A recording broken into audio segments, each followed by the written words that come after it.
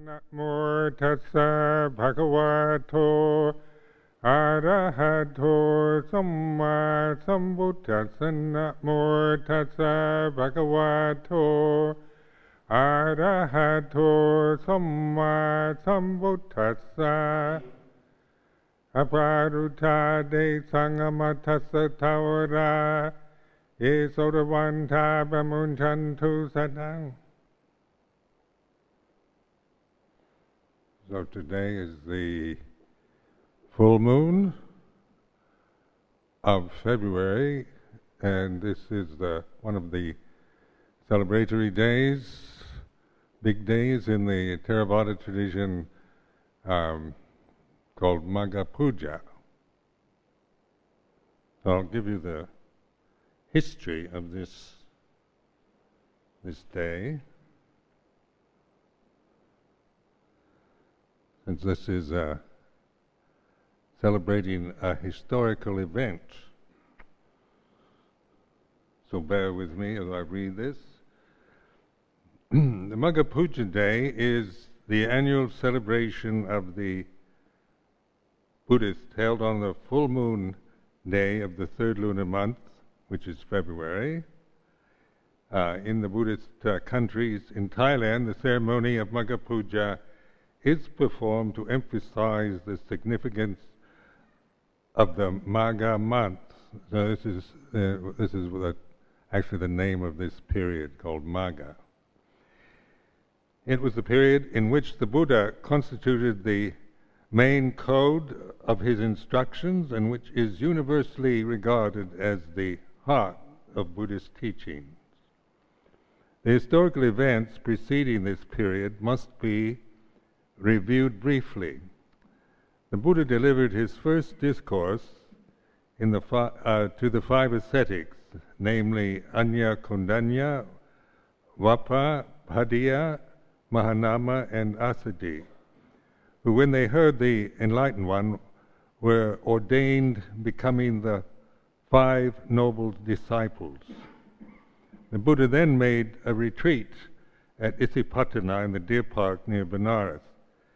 And there he ordained Yasa, the son of an influential family, who had approached the Buddha and had received instructions on the discourse concerning the fivefold principles, namely generosity, morality, happy life, renunciation, and the benefits of ordination. And he took as his refuge the Buddha and the Dhamma and the Sangha. Thus he entered into the monastic life. The order now increased to 60 in number. The Buddha urged the monks to journey in different directions and places to disseminate the law of the truth. Hence the first Buddhist mission began, and the teaching of the Awakened One has since spread to many people in many lands. The Buddha himself went to preach at Rajagaha, the capital at Magadha state, and there 3 ascetics regarded as great teachers became Buddhist monks together with their disciples, the reported number being 1,000. Bimbisara, the king of that state, became a Buddhist, taking the Triple Gem as his spiritual guide and supporting the Buddha's mission.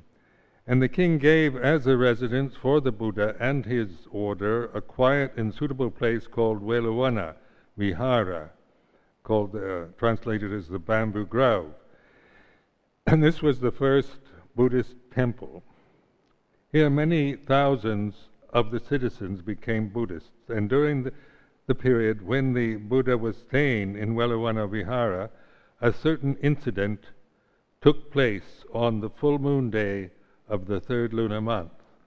The bhikkhus, about 1,250 in number, who had been ordained by the Buddha himself and since then engaged in missionary activities, returned without prior notice to the great teacher to question him further about his teaching.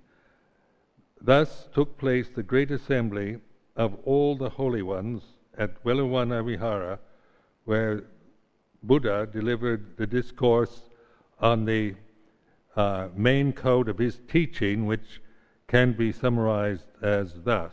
So this is translation of what they call the Ovada Patimokkha. And so this is what he taught 1,250 arahants. Patience, that is to say forbearance, is considered the superior endeavor. All the Buddhas speak of Nibbana as the highest goal. A bhikkhu who still does harm and violence to others is not a recluse at all. Do no evil, do whatever is good, purify the mind. This is the teaching of the Buddhas. Non-abuse, harmlessness, restraint through the disciplinary code. This is the teaching of all the Buddhas.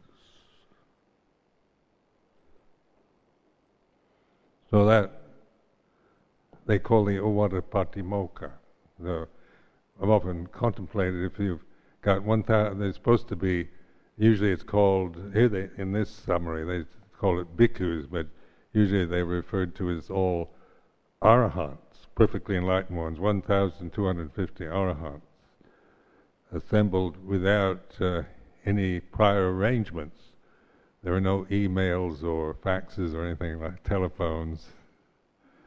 Psychic abilities. But anyway, and then the Buddha delivered this Ovada Patimokkha, which is a very simple teaching.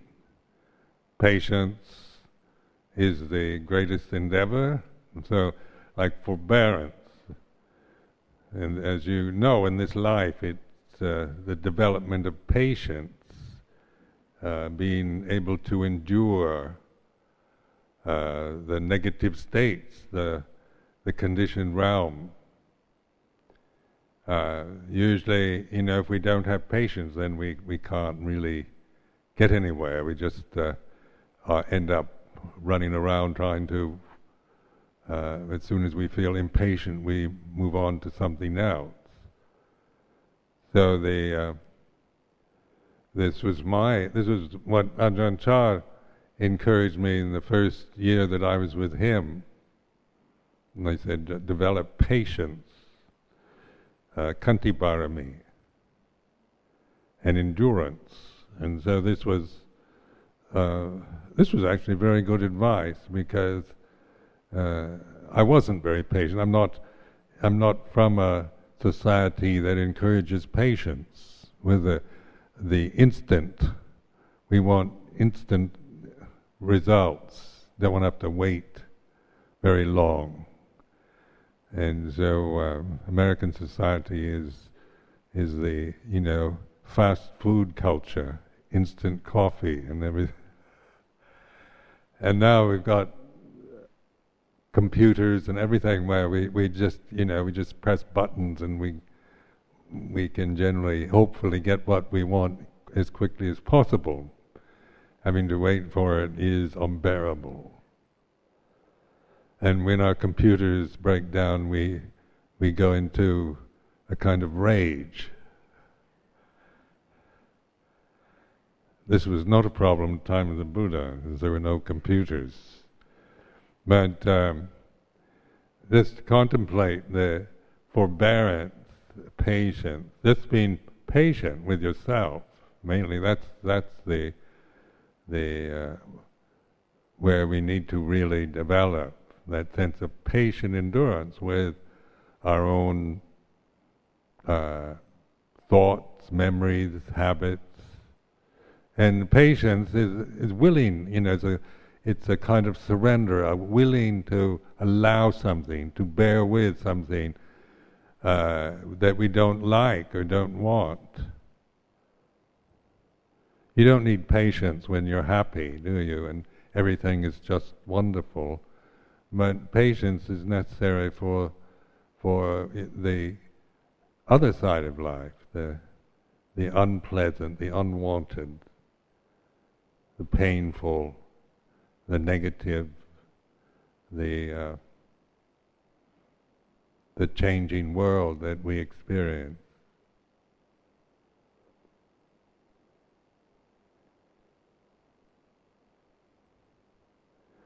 So Khanti Barami, or patient endurance, is the great endeavor. And see, that's one of the important baramis to develop in the holy life, is being patient. If you aren't patient, you won't be able to understand. You can develop a kind of intellectual grasp, and that's about the best you can hope for, which is still not developing patience.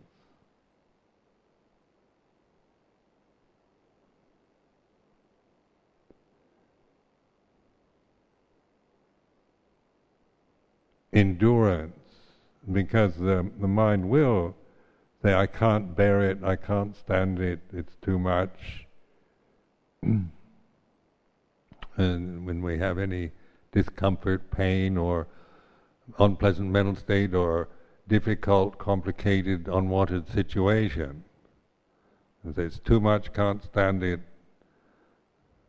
but we can. I mean, this is the thing, the mind will say one thing, but we can't trust that, because it has its limitation. It's a habit, kind of habit we've developed. We have our pain threshold or our endurance threshold at a certain level, and then we think, oh, this is too much for me, I can't stand it. And if we believe that, then we keep reinforcing that limitation. But most of us can stand much more than we think we can. So, I've determined never to believe what my mind says. My conditioned mind is conditioned. It's a habit formation. So it'll say all kinds of things that aren't true. So this really recognizing that what conditioning is, the views, the opinions, the sense of yourself, your abilities or lack of abilities, all of this is conditioned phenomena that we can be patient with, reflect on, not try to get rid of impatience, but the impatience, impulsiveness that we do experience, that's where the endurance is necessary. To endure through what we think we can't endure.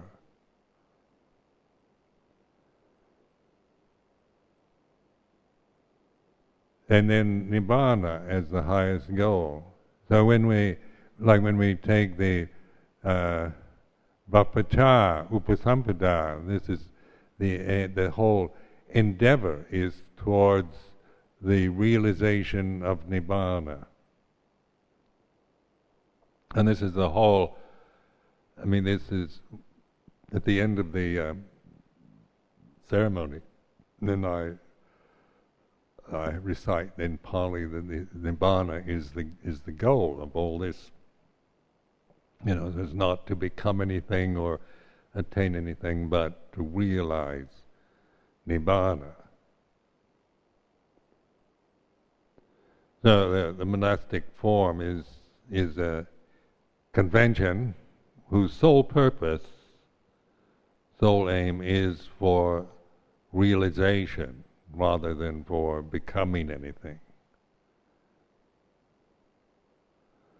And therefore to develop the convention is limited, it's only a convention. So if you just, identify with that and fiddle around with the convention, you forget what it's pointing at.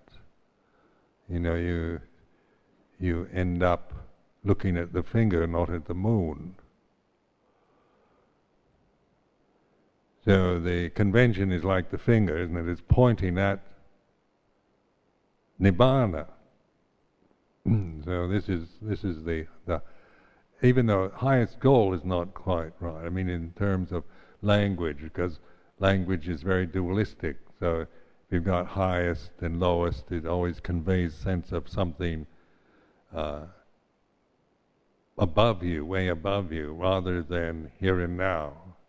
So the highest goal of Nibbana isn't some distant state of, so high that we have to hope that we'll attain it or get there in some way, but the awakened state, the awareness,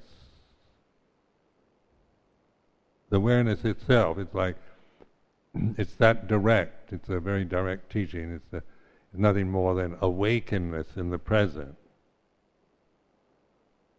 So the highest goal is not something far away, it's immediate, here and now. Santitiko, akaliko, ehipasko, upanayiko, bhajatang, vetidapo, vinuhi. Apparent here and now, timeless, encouraging investigation, leading onwards to be experienced individually by the wise. So don't, even say by the wise, you might think of yourself not being wise. On a personal level, I don't see any, wisdom as some kind of personal attainment. But wisdom isn't something that it isn't that any of you lack wisdom. The problem is your identity with ignorance. So this is why the emphasis is to break through that, to see through that, to no longer identify with ignorance. So it's not a matter of attaining wisdom, but of letting go, freeing yourself from ignorance.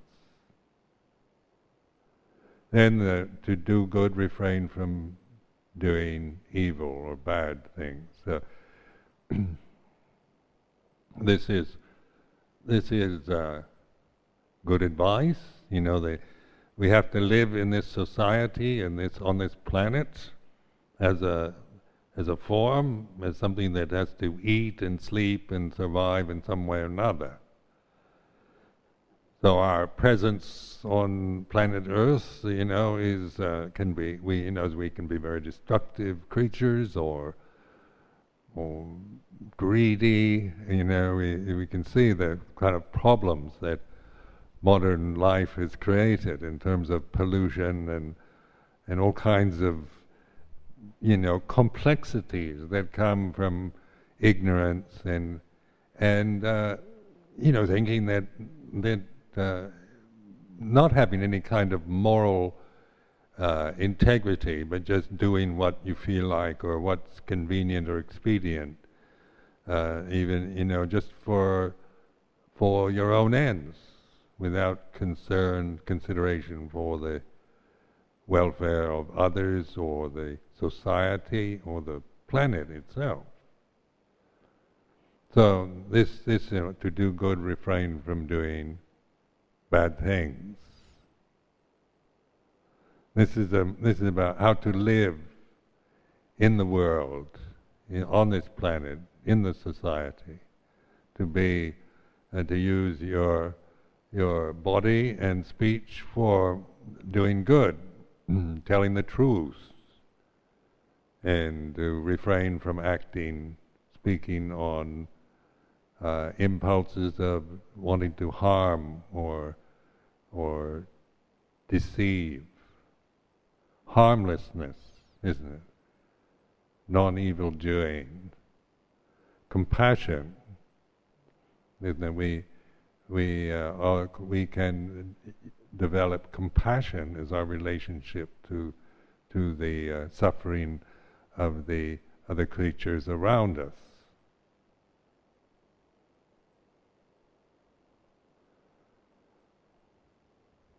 Purifying the mind. So do good, refrain from doing evil, purify the mind. What does that mean? What does purifying the mind mean? And so, the word purify is how do we purify our minds? And what is purity? So this is a good reflection. What do we mean when we talk about purity? What is it? And it can be just some kind of abstract ideal, some kind of rare state, or something with no taints, no stains, no flaws.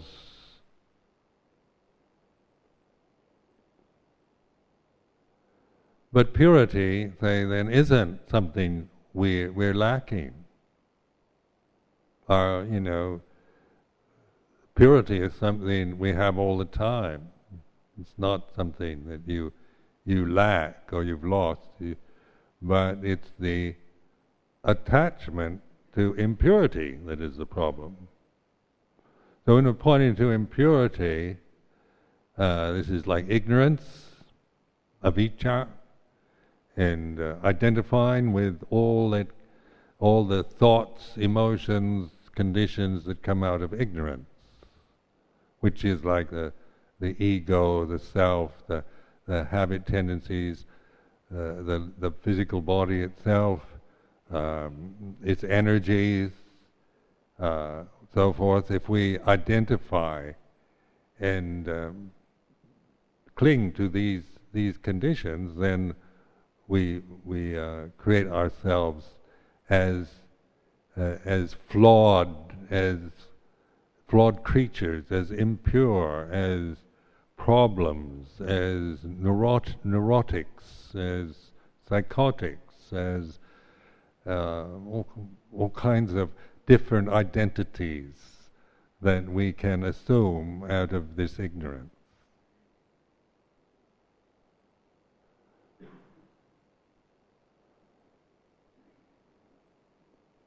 Contemplating Sakkayaditthi, or personality, I can't see, how anyone could ever purify their personality. My personality there's nothing, no way to purify it. It is what it is. And it's, part of it, some of it's quite all right, some of it's not very good, but even the best parts are not, they're still limited, uncertain, unstable conditions.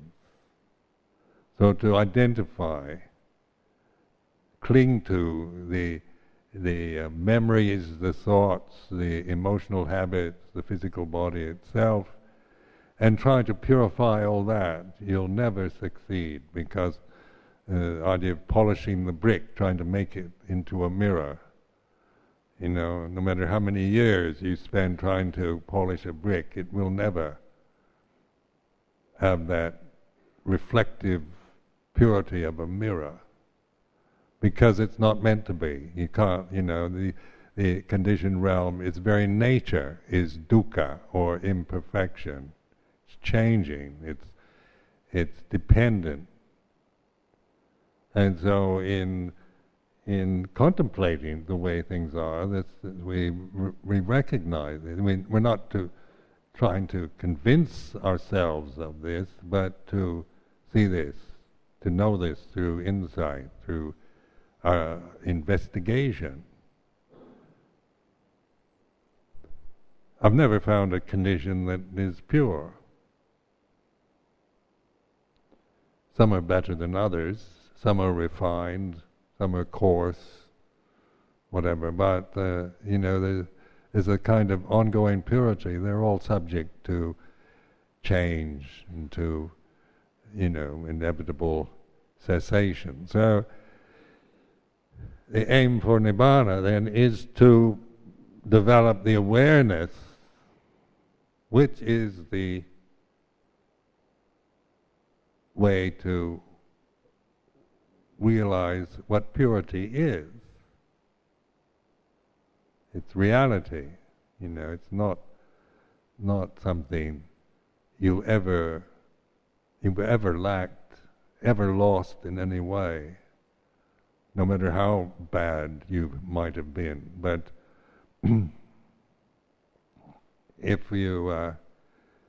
but we forget we delude ourselves through our conditioning, through our blindness.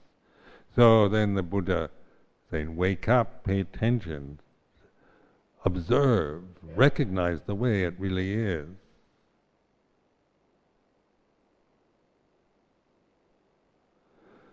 So in the purity of awareness, then of course we have perspective on the conditioned world that we experience. Because in the purity of the conscious awareness is, the still impurities, conditions arise and cease. So doesn't kind of destroy the conditioned realm, but it puts it in perspective to free us from identity, from attachment to it out of ignorance. So we can then how we relate to the conditioned world is through the loving kindness, compassion, sympathetic joy, equanimity, the Brahma-viharas. And it says non-harmlessness, the way we live, the whole emphasis of Buddhist monasticism is to be harmless. Isn't it that all these Vinaya rules and whatnot is about not intentionally harming anything? Because we can, we're very, on the animal level of existence, survival of the fittest and greed, hatred, and delusion, harming things is just it's what we have to do. We have to survive through survival and through, following our instincts. But the awareness is transcending instinctual behavior, so that we're not even bound to instinct. I mean, we have perspective on it, on survival and fear and procreative drives and things like this. We still experience these, but from that position, from the awareness, then we no longer are lost or taken over or enslaved to those kind of drives.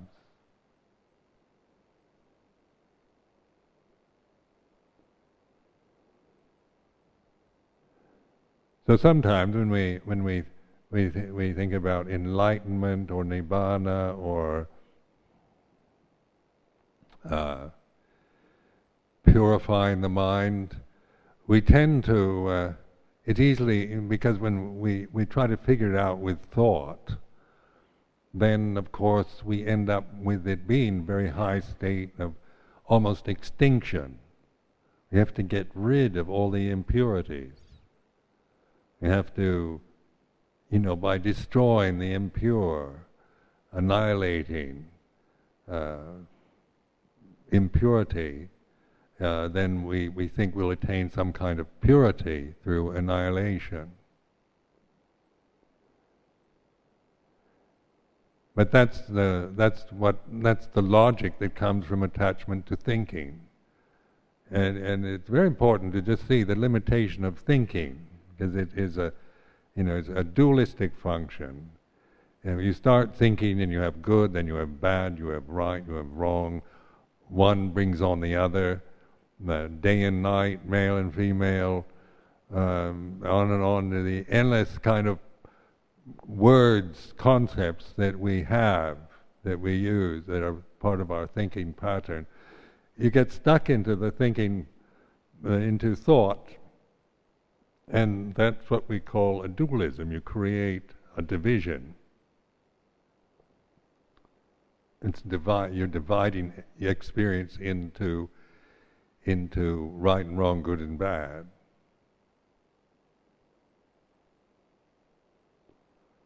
So the thinking itself, we can be aware of thinking, free ourselves from enslavement to our thoughts, that awareness, awakened attention, stillness, then that allows us to see the thinking process in its various dualistic forms.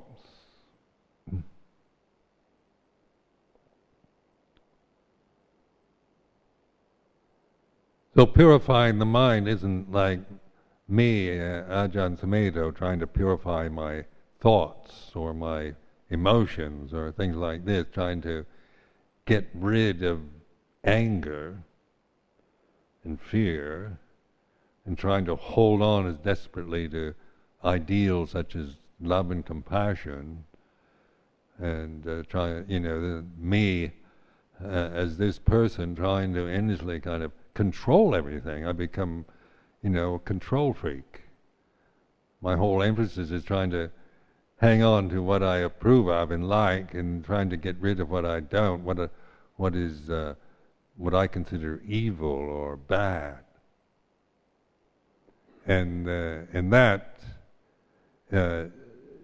just creates even more, that life becomes even more difficult. The more we try to hold on to something and get rid of something, caught in a battle, a continuous unending war, internal struggling.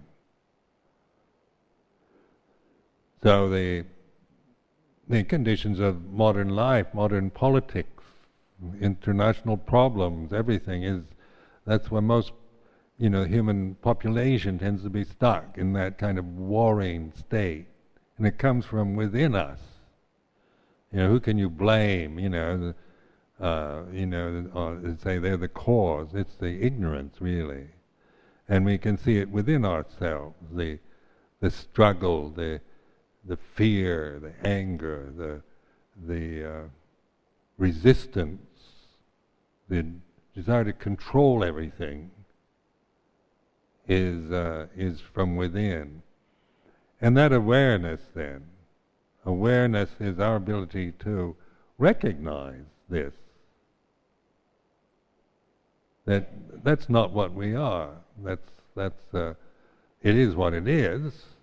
We're not even judging it, because once you start judging it, then you're going back into the dualistic position. Oh, that's a bad thought, or that's a evil thought, or weak, that's a weak, or that's a good one, that's a bad one.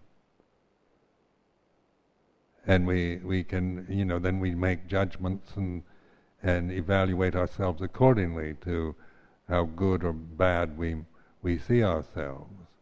But in awareness, this isn't a judgmental thing. It's not discriminating. It's not saying what should or shouldn't be, or what's right or wrong. But it is discerning the conditions, the nature of conditionality.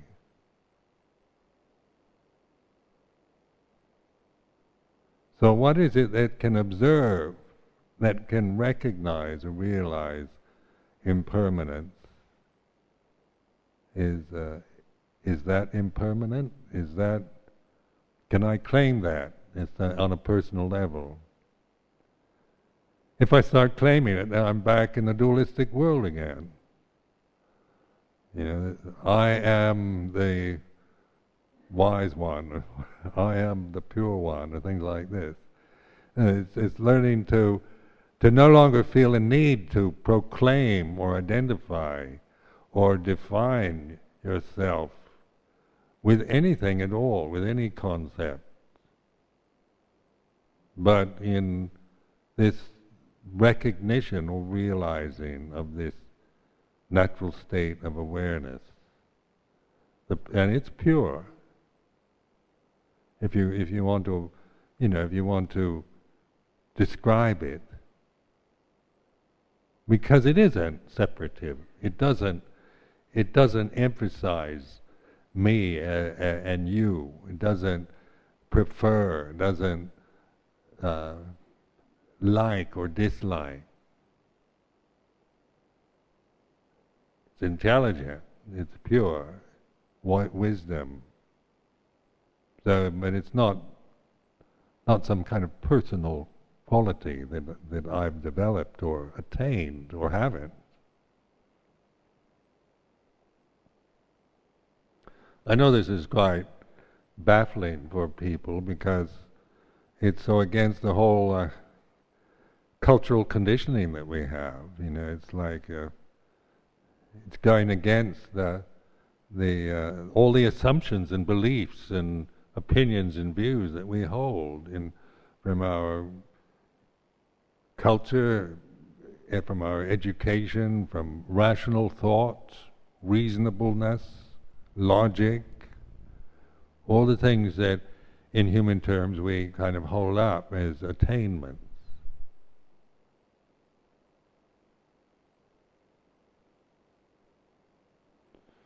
So, like for the monastics, really see that the form, the convention itself, is to be used for relinquishing, for letting go.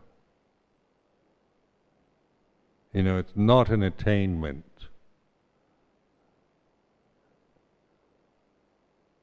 It's not meant to put us on some kind of special privileged position. It's not meant to be an identity. You know, so that we're attached to our position or identity through the monastic convention. It's certainly easy to do, and it's quite, you know, out of ignorance we do that. But that's a misuse of the convention itself.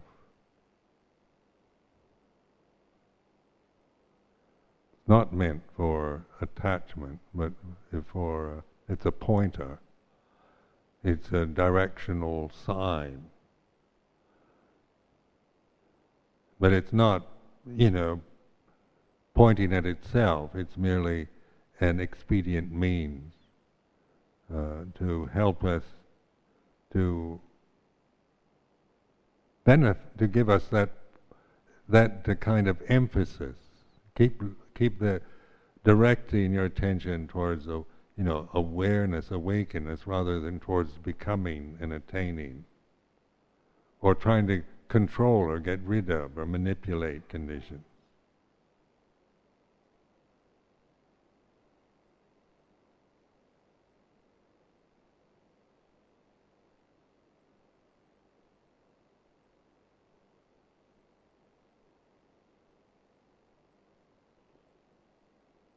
So, we'll celebrate this with a circumambulation, say at 10 o'clock, meet in here, and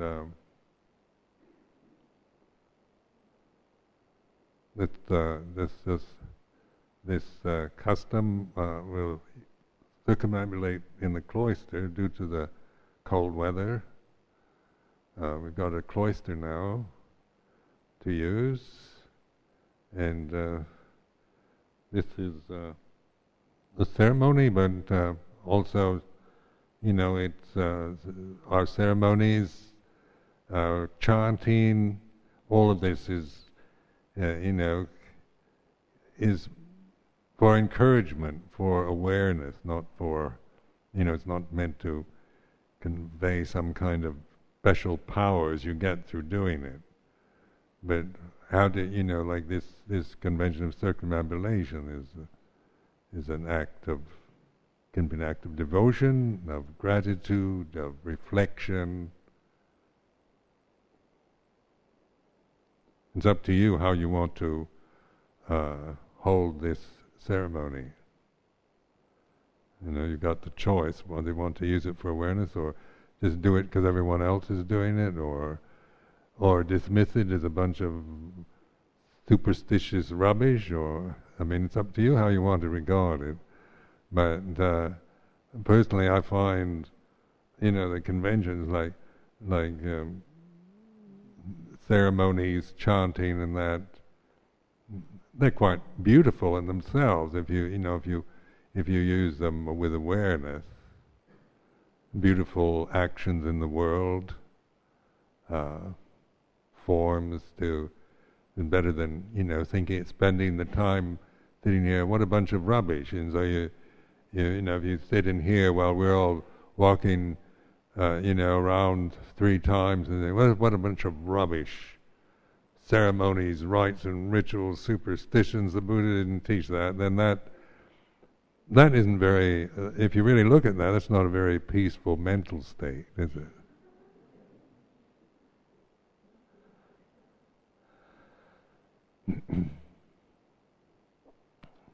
Or like we have relics on the shrine here, in that reliquary in the middle, Buddha relics.